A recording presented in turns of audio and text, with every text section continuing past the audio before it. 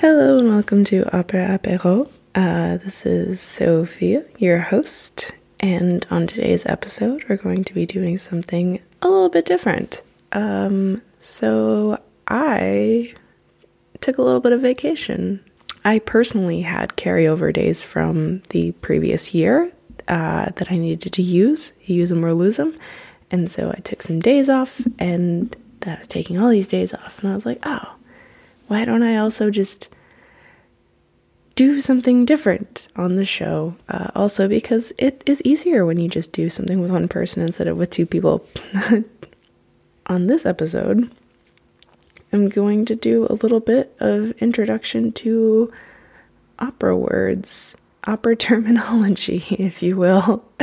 And it's probably not going to be the only one, because I'm not going to say I can cover all opera terminology and knowledge in one episode, but this is just something so that you all can know more about characters when I start to describe them in the future, but also so that we get a larger appreciation of things, because the stories are really great. Obviously, I'm all here for the stories, but as with most things, it is easier when you know more of the technicalities of a format, of an art format, which is also why what I want to talk about as well is like, why is this necessary? Kind of also goes back to the original reason of this show, which is that it's okay if opera doesn't make sense to you right off the bat. It's just an art form. Like a lot of other art forms, you can get drawn in immediately, or you can be very confused by it. And so, yeah, I guess growing up in the States, I had to study literature, and so we had to learn how to analyze literature. And I remember reading this book about, like, it was just, I don't even remember what it's called. It's something about like how to like read. I'm gonna quickly Google it. Literally gonna Google how to read literature. Yeah, oh my god, that actually worked. Okay. So it's called How to Read Literature Like a Professor by Thomas C. Foster. And what he does, and this is something that my friend Tess on the La Fanciulla del West episode talked about, is that breaks down these like themes or common things that happen, common in a way like called tropes, that you can kind of pick up in stories, and because you can pick them up, they become this relatable like kind of token that you can collect, and like you see it and you know what it means. And I think the most like drastic thing for me when I read that book was it talked about the meaning of eating a meal together in a story, and that had never occurred to me. I was like, well, humans need to eat, so naturally literature would display when humans are eating together. But no, actually, like, humans eating together can be very symbolic and represent two parties coming together and forming a union, or two people who were previously at odds coming together and like compromising or discussing.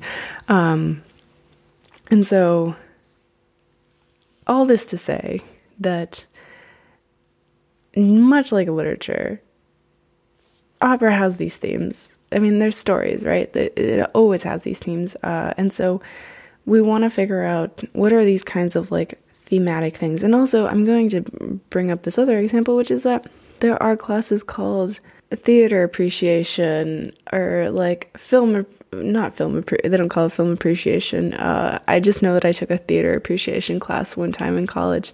But there are like film clubs that are definitely just film appreciation. And so there are all these, like, opera is not exempt from this. So again, like, if you don't feel like you understand opera, that's okay, because like, guess what? There are people who don't understand theater, the people who don't understand film, and like part of it is like getting together and thinking and figuring out how to think about these things, and figuring out how they're structured.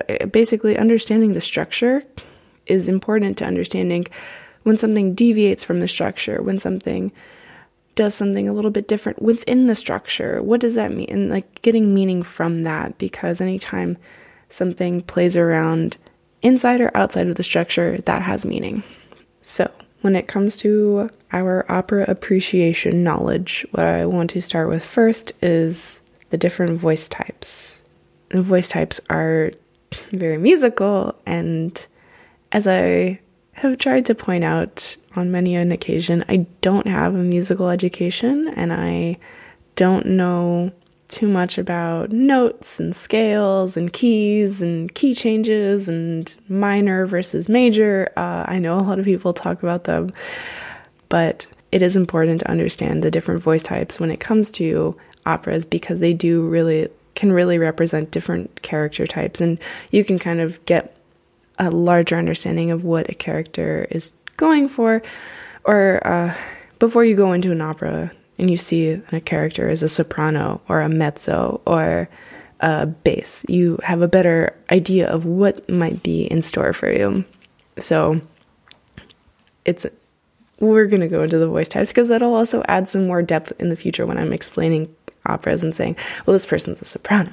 And, so with that being said, the next caveat I will say is that the voice types are definitely traditionally split into male and female. When it comes to these voice types, again, despite not knowing music stuff, I know that there's notes and there's scales. So a lot of the voices represent ranges within of notes. And there are a lot of times when one traditional style of singer might flex into a different role. So it's something that is within their voice. So there's their voice types, and then each singer has they usually are assigned a type, and then based on their technique, how strong they feel about going into certain notes, they can flex above, below that to get into different roles that are needed for an opera.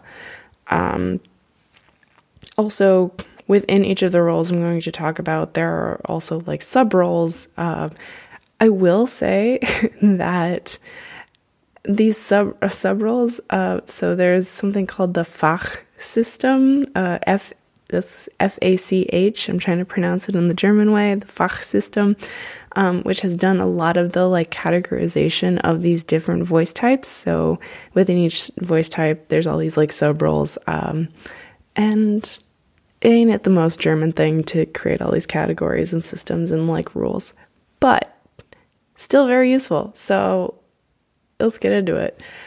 The first, and we're going to start from the tippity top. The first voice type is probably something that you might have heard of before, which is a soprano.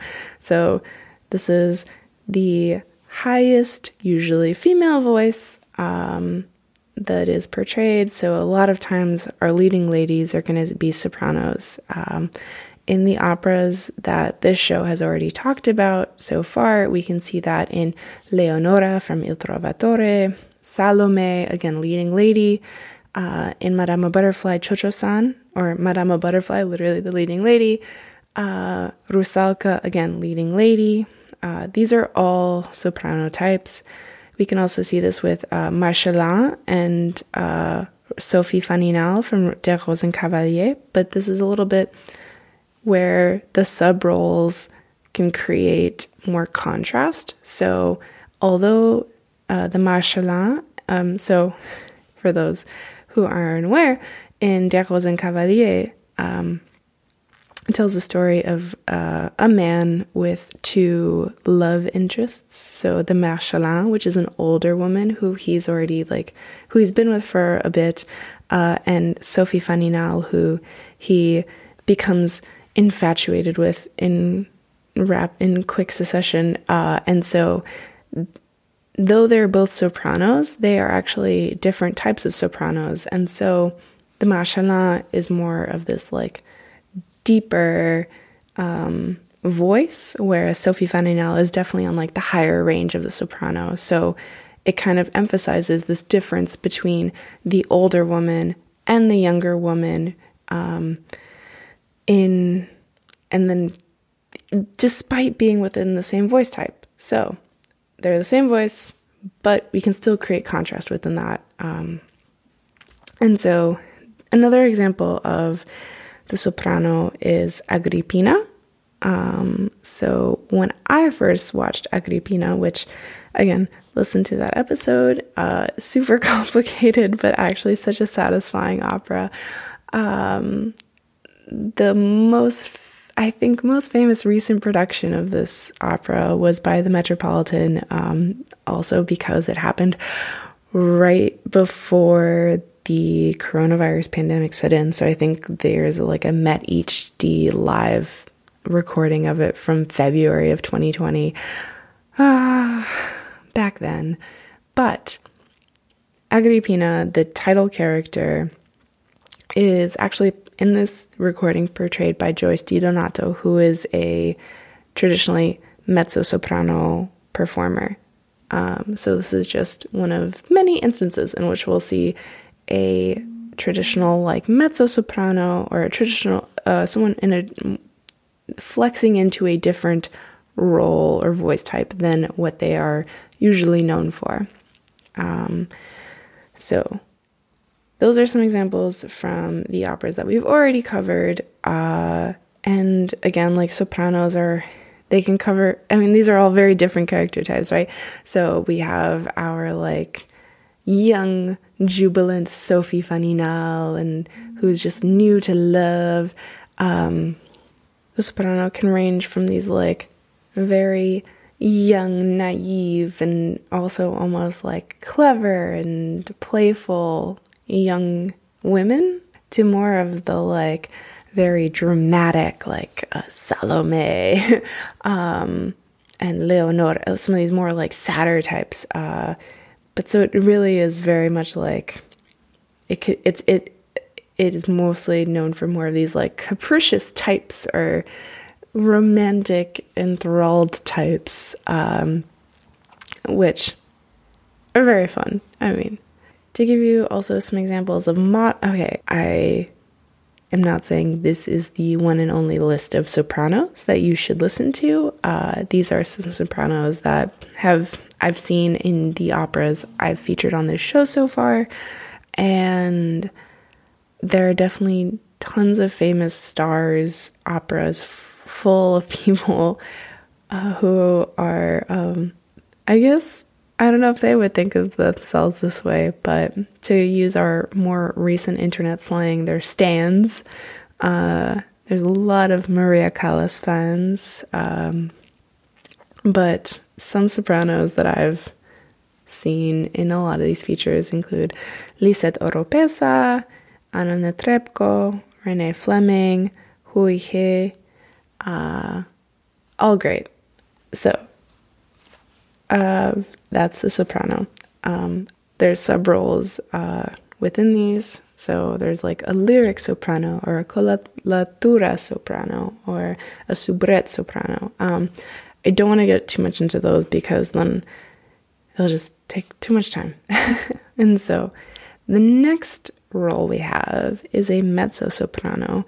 And this is actually a personal favorite. The mezzo-soprano, again, we started from the top, we're moving a little bit down. The mezzo-soprano is more of our,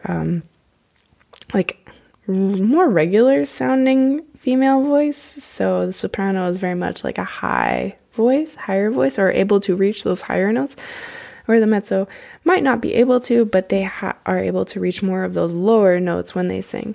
And so this, I think a lot of mezzo roles can get into more of the like sultry female characters, the more darker characters.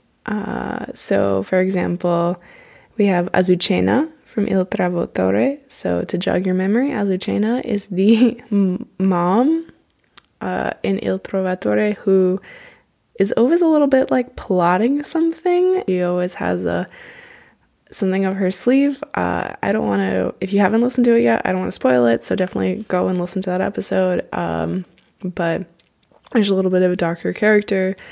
And then mezzo-soprano roles are also used in what are called pants roles or trouser roles. So these are roles that are where a mezzo-soprano so a female mezzo-soprano singer will portray a man. So, for example, in Der Rosenkavalier, we had Octavian. So in Der Rosenkavalier, as I mentioned before, there's the two women who are competing for the affections of a man, and the man is Octavian. So Octavian is actually portrayed in that by a female singer who's singing a mezzo role. Another example of this is Nero from Agrippina. So Nero is Agrippina, the empress's son. But Nero is actually portrayed, again, by a woman.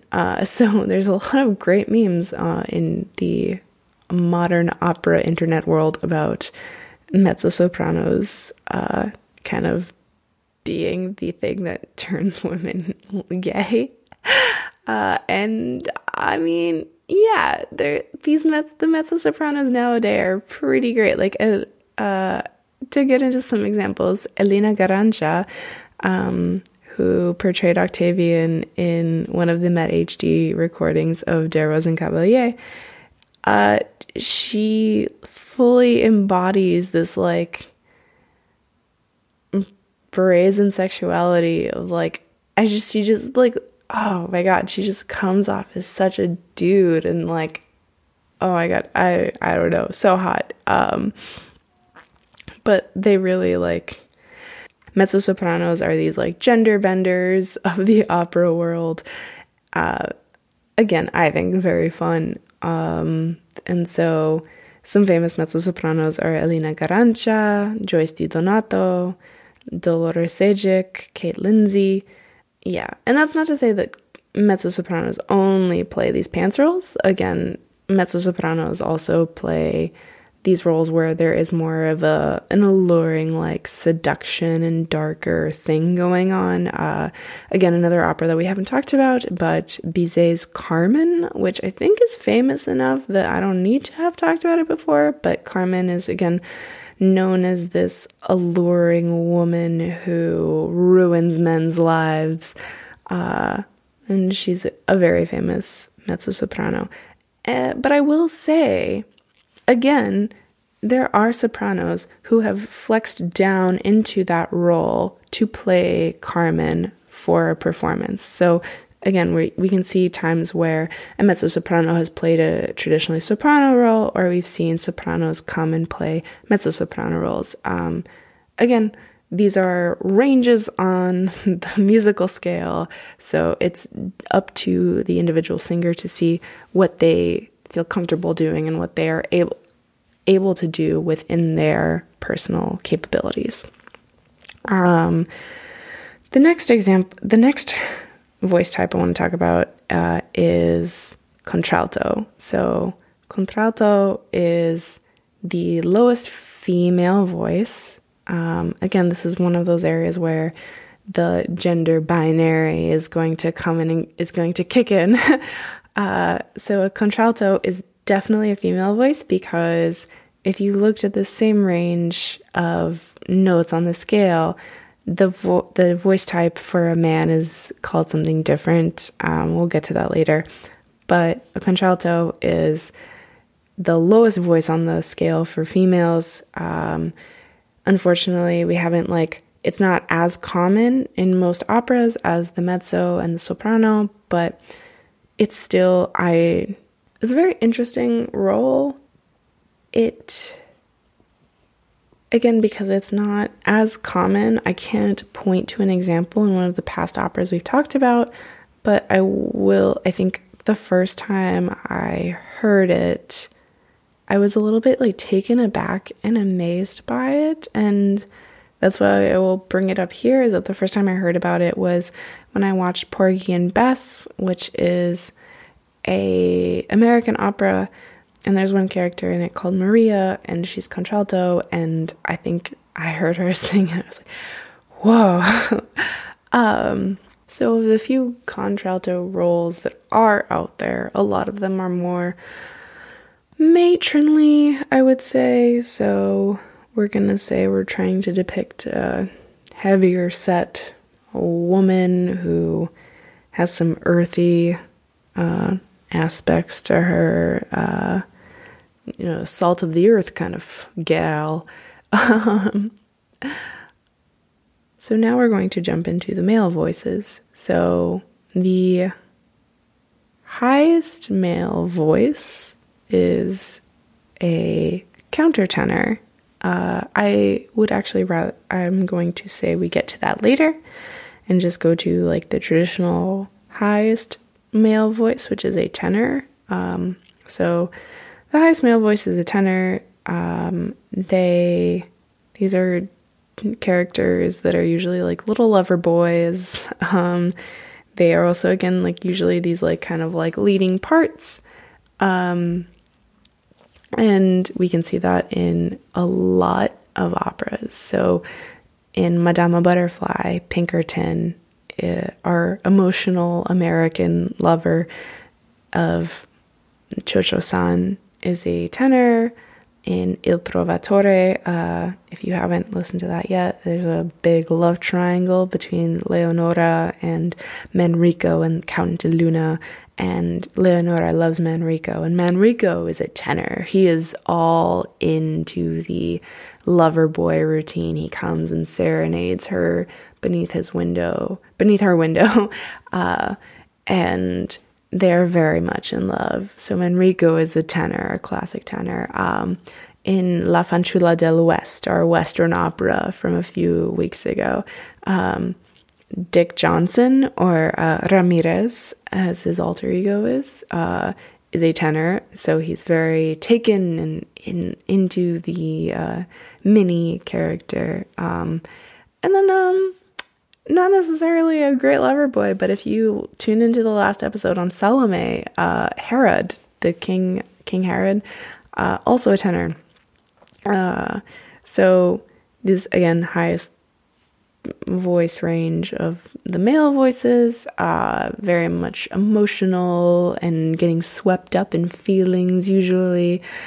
And again, I know I keep saying again, but really, like, much like sopranos and mezzo-sopranos, they are all these different categories within each of them. So there's a coloratura mezzo, there's a coloratura soprano, there's, within the tenors, there's a lyric tenor, there's a Helden tenor, which Helden comes from the German hero, so a very heroic tenor. And so they all kind of describe, like, not just ranges within the musical notes, but I mean, maybe they do, but I also think it comes a little bit to, like, the way that something is sung and, like, the technique involved in singing something. Some current, so I'm going to emphasize that these are current tenors that I have seen, not that this is a comprehensive list, but Piotr Bekzala from Poland, Roberto Alagna, which he's from, like, France and Italy, and Jonas Kaufmann from Germany, are all very famous tenors that are all very good. I love Piotr. His Instagram is great. But literally, if any of the opera singers that I list on this show ever hear this and want to be on the show, I would take you in a heartbeat. Anyways, so tenors, there are, like, our lover boys, a lot of feelings. Now we're going to move down into the baritone range. So baritone, kind of like soprano, we can kind of draw parallels between the two, between the different voice types. They're a little bit more of our, like, more standard voice. Just not everyone can reach the high notes, right? Tenors are actually one of the more difficult to find voice types, because most people just, have average voices. And so baritone's average voice. So but the baritone is also going to be, as we like, again, here's what we're saying is that as we go lower, we start to put these different ideas of a person on. So as we went lower with women, they became a little bit more sultry and sexy. As we go lower with men, they become a little bit more evil or questionable, or in some cases a little bit more commanding of authority. So, for example, a baritone that we've talked about so far in La Fanciulla del West is Jack Rance, who's the sheriff. So he is authority figure within that opera, but he's also not the best dude in the show either. He has some questionable moments. We also see Count de Luna, who again from Il Trovatore, Count de Luna is competing for the affections of Leonora from Enrico, and he is definitely put upon as more of the the evil guy. But when we get into this like authority idea in Salome, Yochanan, which is the object of Salome's affections, is very much a like religious authority figure. He's not necessarily evil. He's just very much like casting judgment or preaching or trying to change people. And he's very much a religious authority figure. And then we get into more, now we get into my, good guy. Listen to the Madama Butterfly episode, because Sharpless from Madama Butterfly, definitely a good guy. Like, not all baritones are bad guys, is what I'm saying here. But Sharpless is a baritone. And so some other famous baritones include, oh my God.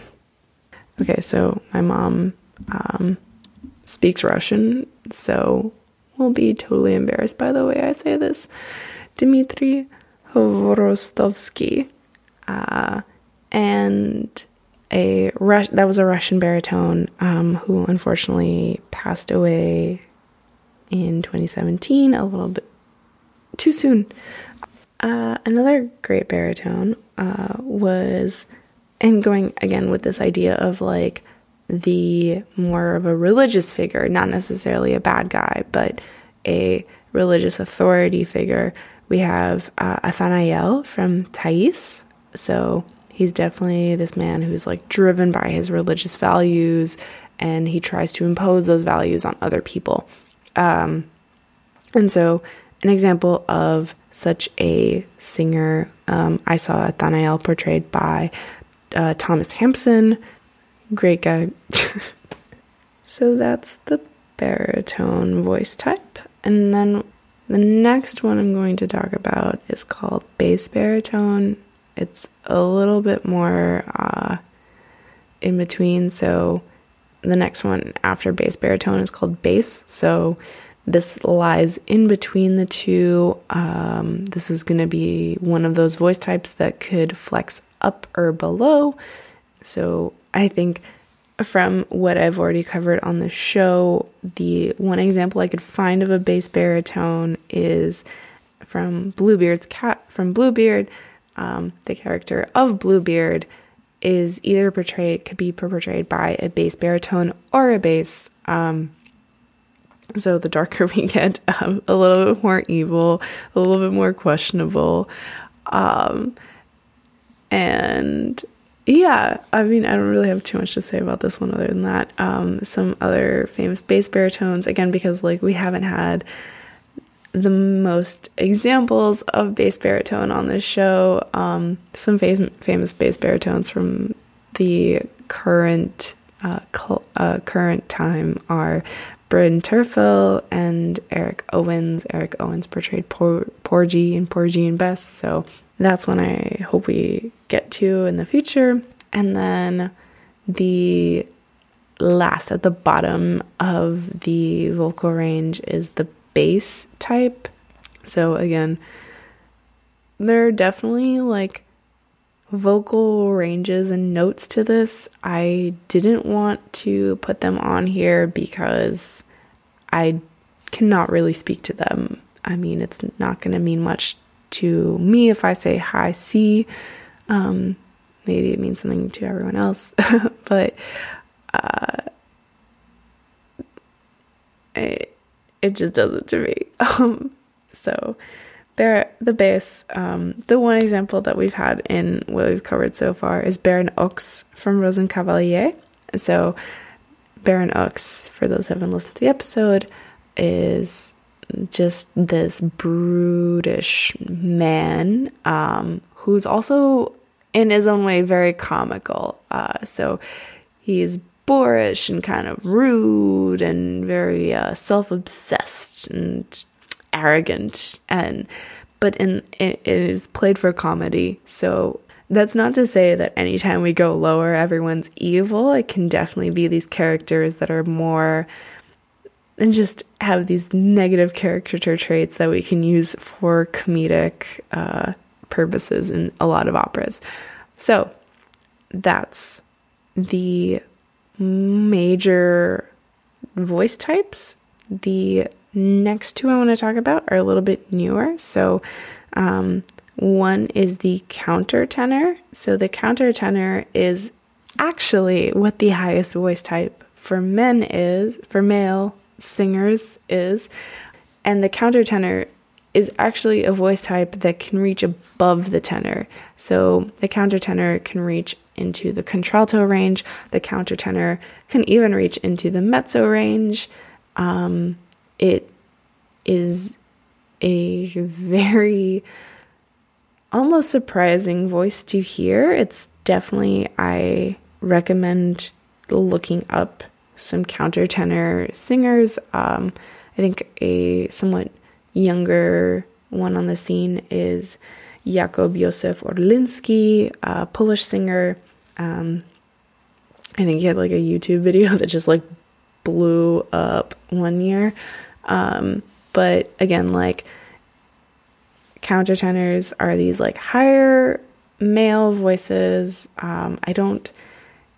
There are a lot of, I don't know if there's like too many roles of it, some almost like a contralto. There's not a ton of roles that were written for them so far, but I think there are more roles being written in newer operas. An example is in a more recently like created opera named Marnie. If anyone's an Alfred Hitchcock fan out there and has seen the film Marnie, Marnie was actually also made into an opera that was commissioned by the Met and put on recently. Recently being like any time before this pandemic.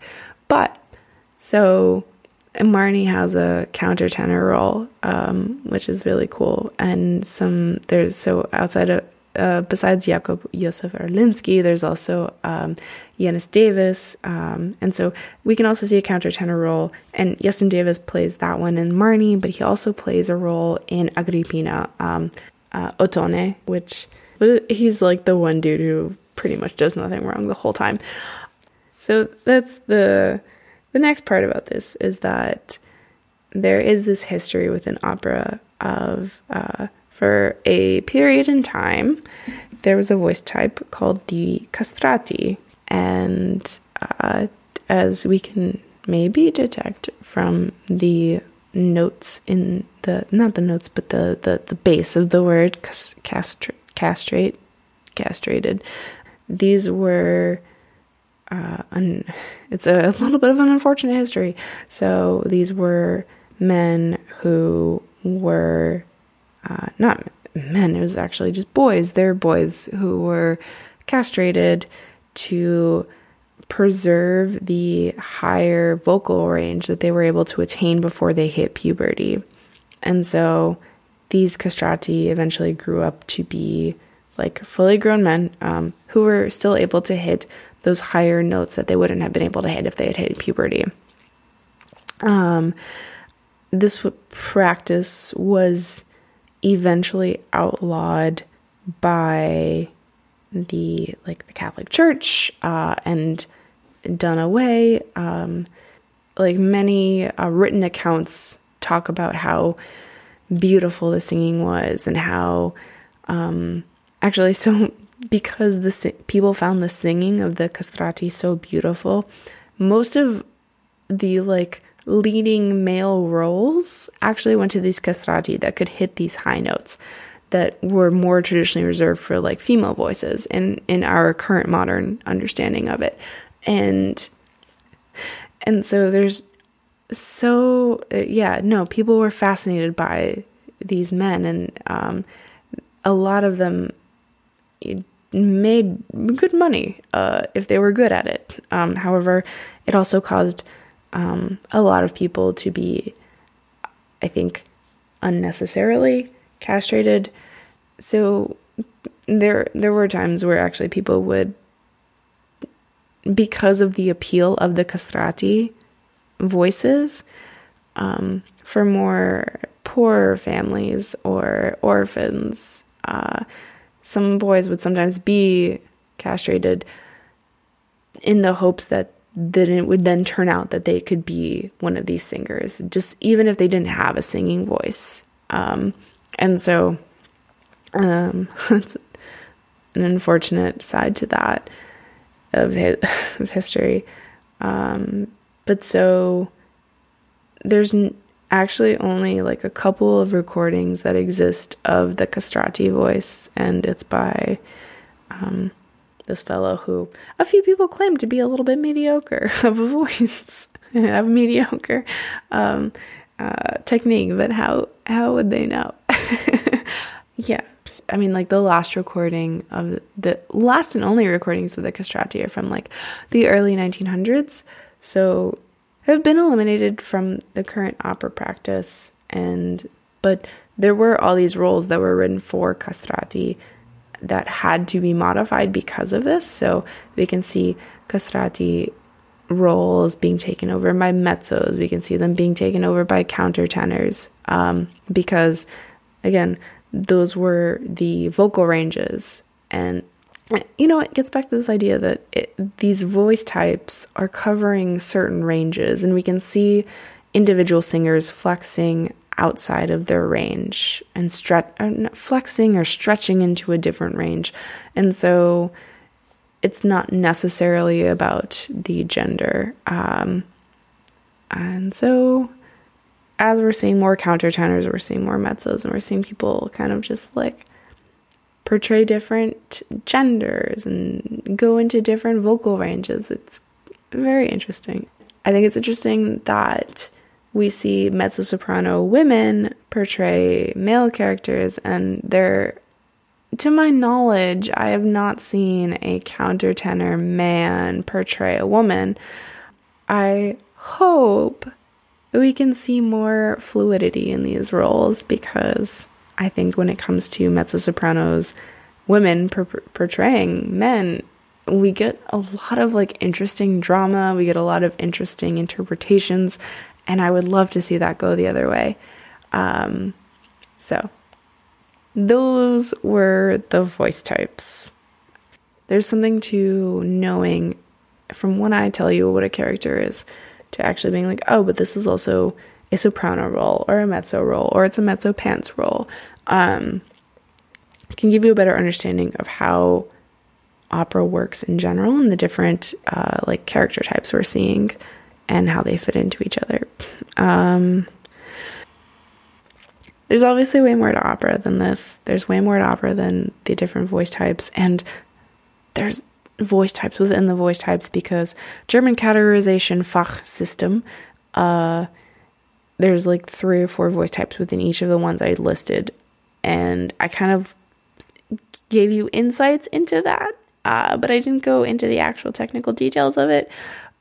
So we can delve into that further if you all are interested. But if you've been listening for this long, then you might actually be interested in watching an opera. And if you've already listened to the episode, great preparation to just go watch the opera. Feel free to listen to any of the episodes I've mentioned so far. So I talked a lot about some of these operas had a lot of great voice type, had a lot of variety of voice types, like Madama Butterfly and Fanciulla dell'Ouest and Trovatore. So I'm going to say that slower. So go check out the Madama Butterfly episode, the Il Trovatore episode, the Fanciulla del West episode, and Der Rosenkavalier episode. Think about how those voice types like might influence how it sounds, and then try to check out the opera itself and listen to how it sounds and how those differences in range can actually create this huge contrast and extra drama in certain duets or trios that are sung. Yeah, so that's your opera homework. And as for the show, we'll be back in 2 weeks with a new opera.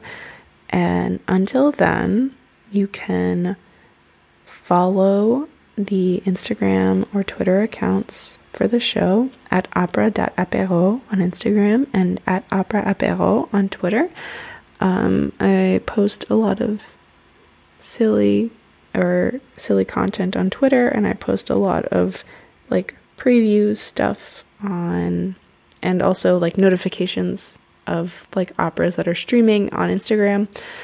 And if you enjoy this show and you enjoyed this episode, please share it with a friend. And until then, I will see you in 2 weeks. Bye.